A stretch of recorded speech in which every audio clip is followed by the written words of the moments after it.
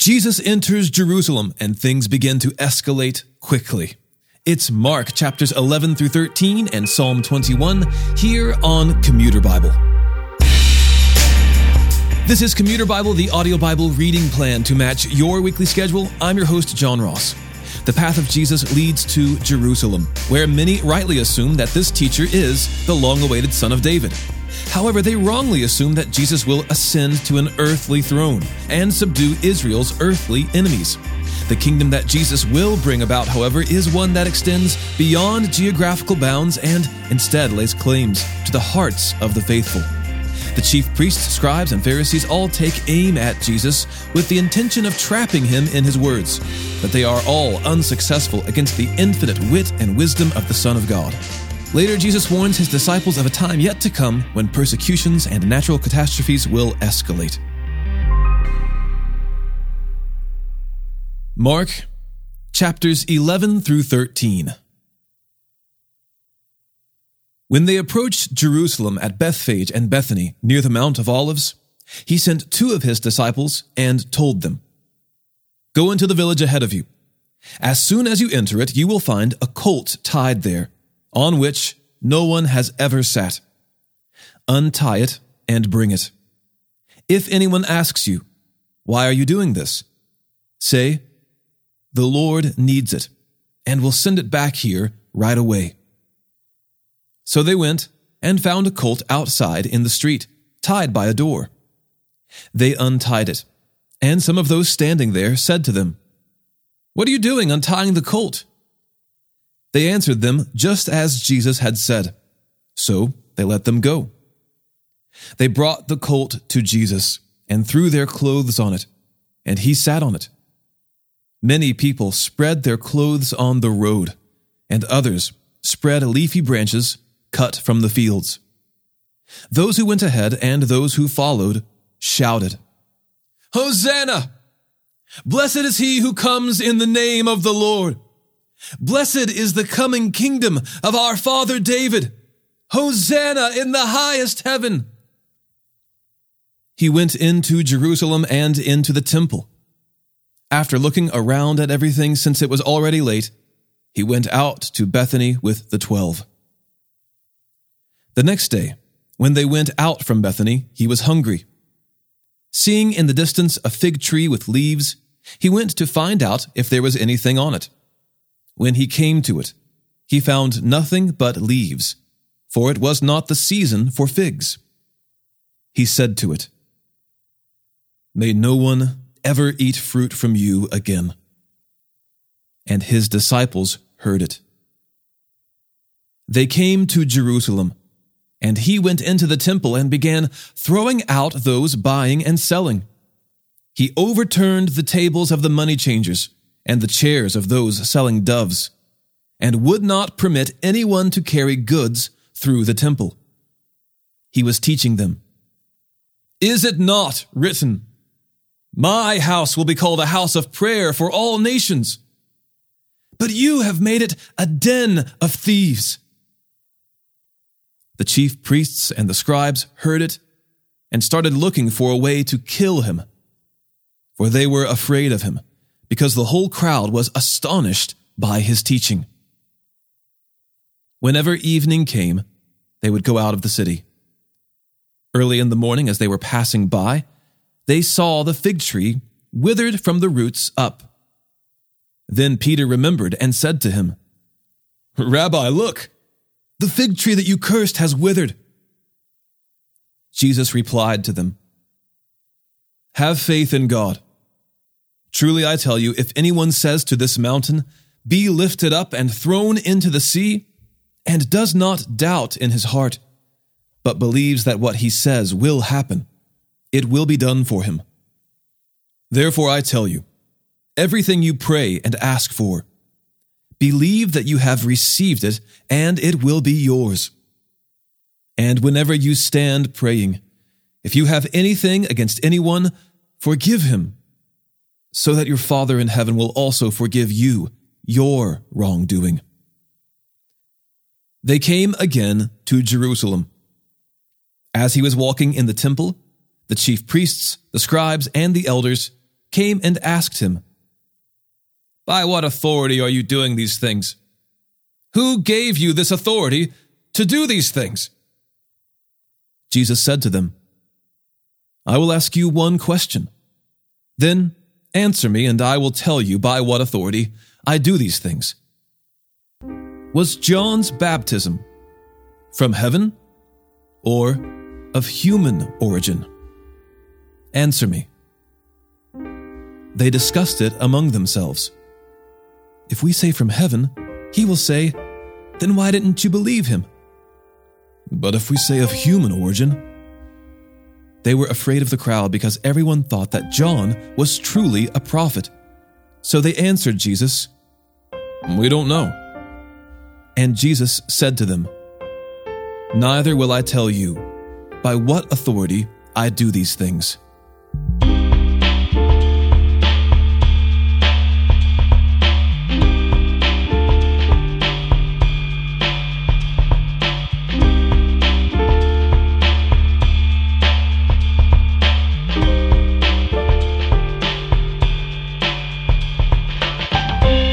He began to speak to them in parables.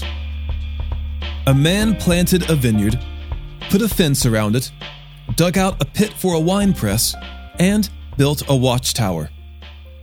Then he leased it to tenant farmers and went away.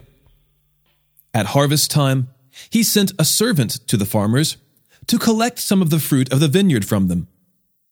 But they took him, beat him, and sent him away empty-handed. Again, he sent another servant to them, and they hit him on the head and treated him shamefully. Then he sent another, and they killed that one.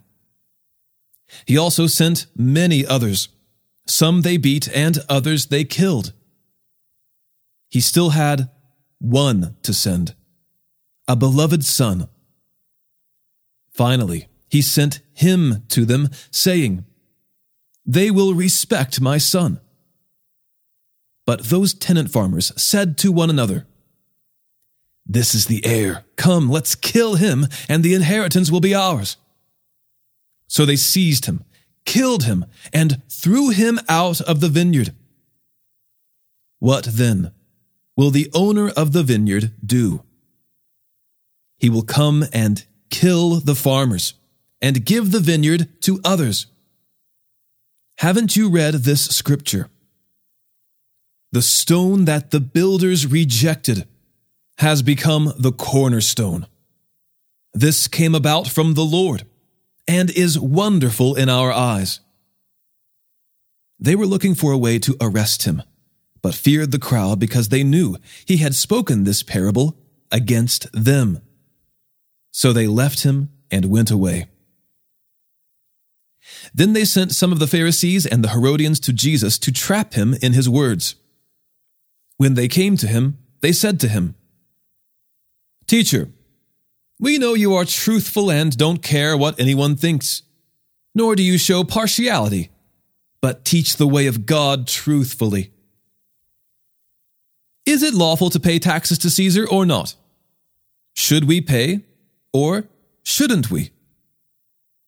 But knowing their hypocrisy, he said to them, "Why are you testing me? Bring me a denarius to look at." They brought a coin. "Whose image and inscription is this?" he asked them. "Caesar's," they replied. Jesus told them, "Give to Caesar the things that are Caesar's, and to God the things that are God's." And they were utterly amazed at him. Sadducees, who say there is no resurrection, came to him and questioned him. "Teacher, Moses wrote for us that if a man's brother dies, leaving a wife behind but no child, that man should take the wife and raise up offspring for his brother. There were 7 brothers. The first married a woman and, dying, left no offspring. The second also took her, and he died, leaving no offspring. And the third likewise. None of the 7 left offspring. Last of all, the woman died too. in the resurrection. When they rise, whose wife will she be, since the 7 had married her?" Jesus spoke to them. "Isn't this the reason why you're mistaken? You don't know the Scriptures or the power of God? For when they rise from the dead, they neither marry nor are given in marriage, but are like angels in heaven. And as for the dead being raised, haven't you read in the book of Moses, in the passage about the burning bush, how God said to him, 'I am the God of Abraham, and the God of Isaac, and the God of Jacob'? He is not the God of the dead, but of the living. You are badly mistaken." One of the scribes approached. When he heard them debating and saw that Jesus answered them well, he asked him, "Which command is the most important of all?" Jesus answered, "The most important is, 'Listen, Israel, the Lord our God, the Lord is one. Love the Lord your God with all your heart, with all your soul, with all your mind, and with all your strength. The second is, love your neighbor as yourself. There is no other command greater than these." Then the scribe said to him, "You are right, teacher. You have correctly said that he is one, and that there is no one else except him. And to love him with all your heart, with all your understanding, and with all your strength, and to love your neighbor as yourself, is far more important than all the burnt offerings and sacrifices." When Jesus saw that he answered wisely, he said to him, "You are not far from the kingdom of God." And no one dared to question him any longer. While Jesus was teaching in the temple, he asked, "How can the scribes say that the Messiah is the son of David? David himself says by the Holy Spirit, 'The Lord declared to my Lord, sit at my right hand until I put your enemies under your feet.' David himself calls him Lord. How then can he be his son?" And the large crowd was listening to him with delight.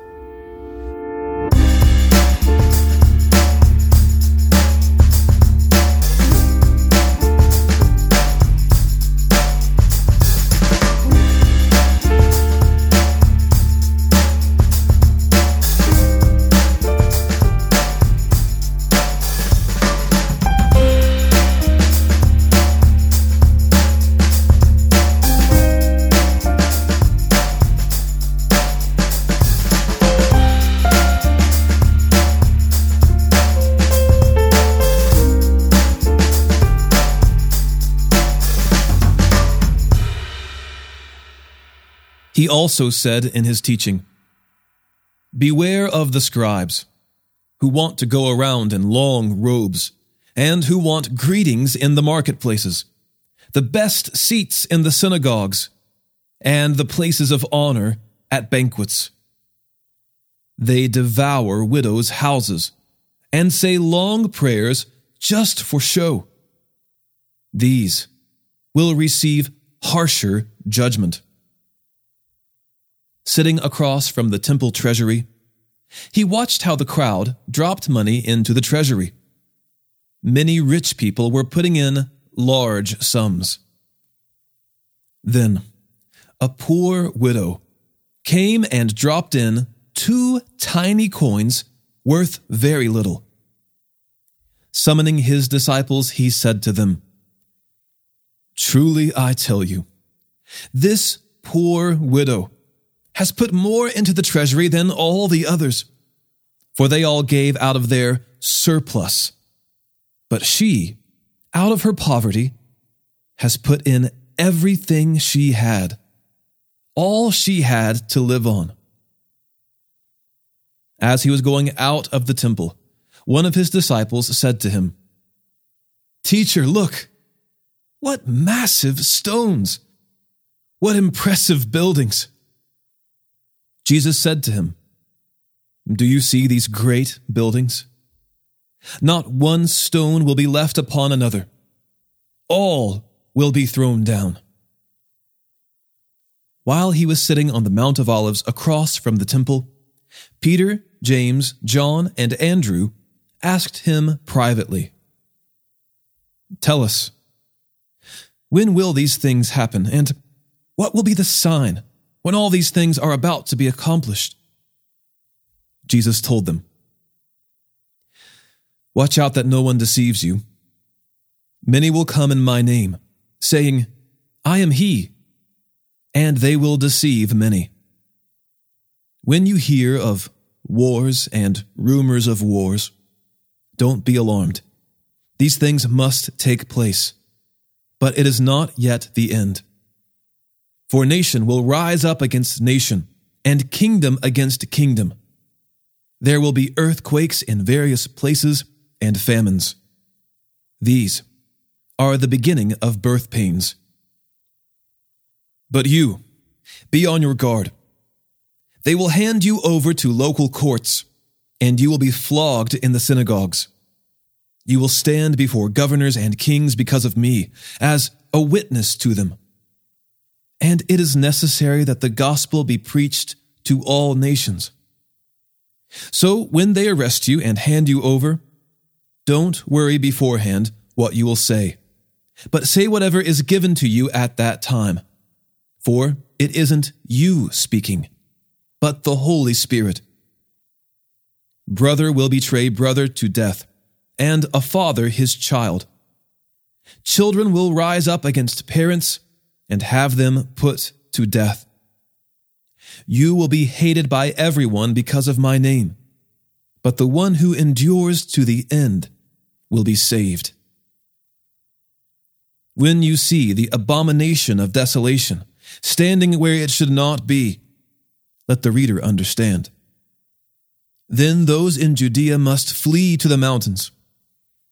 A man on the housetop must not come down or go in to get anything out of the house, and a man in the field must not go back to get his coat. Woe to pregnant women and nursing mothers in those days. Pray it won't happen in winter, for those will be days of tribulation, the kind that hasn't been from the beginning of creation until now and never will be again. If the Lord had not cut those days short, no one would be saved. But he cut those days short for the sake of the elect, whom he chose. Then if anyone tells you, 'See, here is the Messiah,' 'See, there,' do not believe it. For false messiahs and false prophets will arise, and will perform signs and wonders to lead astray, if possible, the elect. And you must watch. I have told you everything in advance. But in those days, after that tribulation, the sun will be darkened, and the moon will not shed its light. The stars will be falling from the sky, and the powers in the heavens will be shaken. Then they will see the Son of Man coming in clouds, and great power and glory. He will send out the angels and gather his elect from the four winds, from the ends of the earth to the ends of heaven. Learn this lesson from the fig tree. As soon as its branch becomes tender and sprouts leaves, you know that summer is near. In the same way, when you see these things happening, recognize that he is near, at the door. Truly, I tell you, this generation will certainly not pass away until all these things take place. Heaven and earth will pass away, but my words will never pass away. Now concerning that day or hour, no one knows, neither the angels in heaven nor the Son, but only the Father. Watch, be alert, for you don't know when the time is coming. It is like a man on a journey who left his house, gave authority to his servants, gave each one his work, and commanded the doorkeeper to be alert. Therefore be alert, since you don't know when the master of the house is coming, whether in the evening, or at midnight, or at the crowing of the rooster, or early in the morning. Otherwise, when he comes suddenly, he might find you sleeping. And what I say to you, I say to everyone, be alert.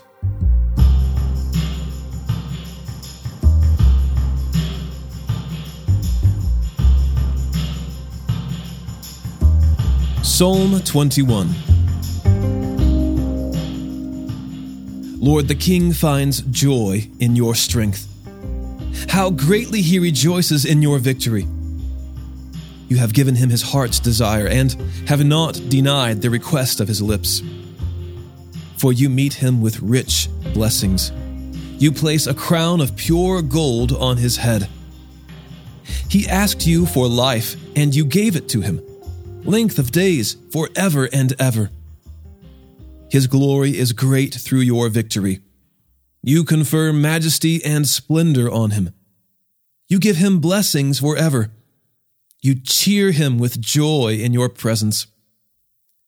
For the King relies on the Lord. Through the faithful love of the Most High, he is not shaken. Your hand will capture all your enemies. Your right hand will seize those who hate you. You will make them burn like a fiery furnace when you appear. The Lord will engulf them in his wrath, and fire will devour them. You will wipe their progeny from the earth and their offspring from the human race. Though they intend to harm you and devise a wicked plan, they will not prevail. Instead, you will put them to flight when you ready your bowstrings to shoot at them.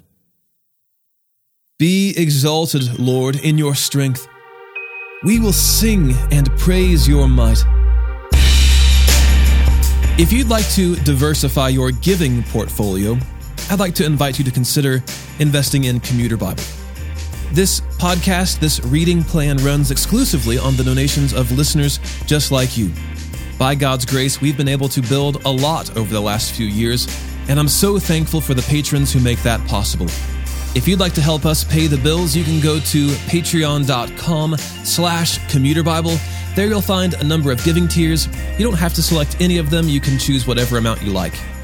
All right, well, today's episode was narrated and orchestrated by me, John Ross, and co-produced by Bobby Brown, Eric Williamson, and the Christian Standard Bible. Thanks for listening, and remember, happy is the one whose delight is in the Lord's instruction, and he meditates on it day and night.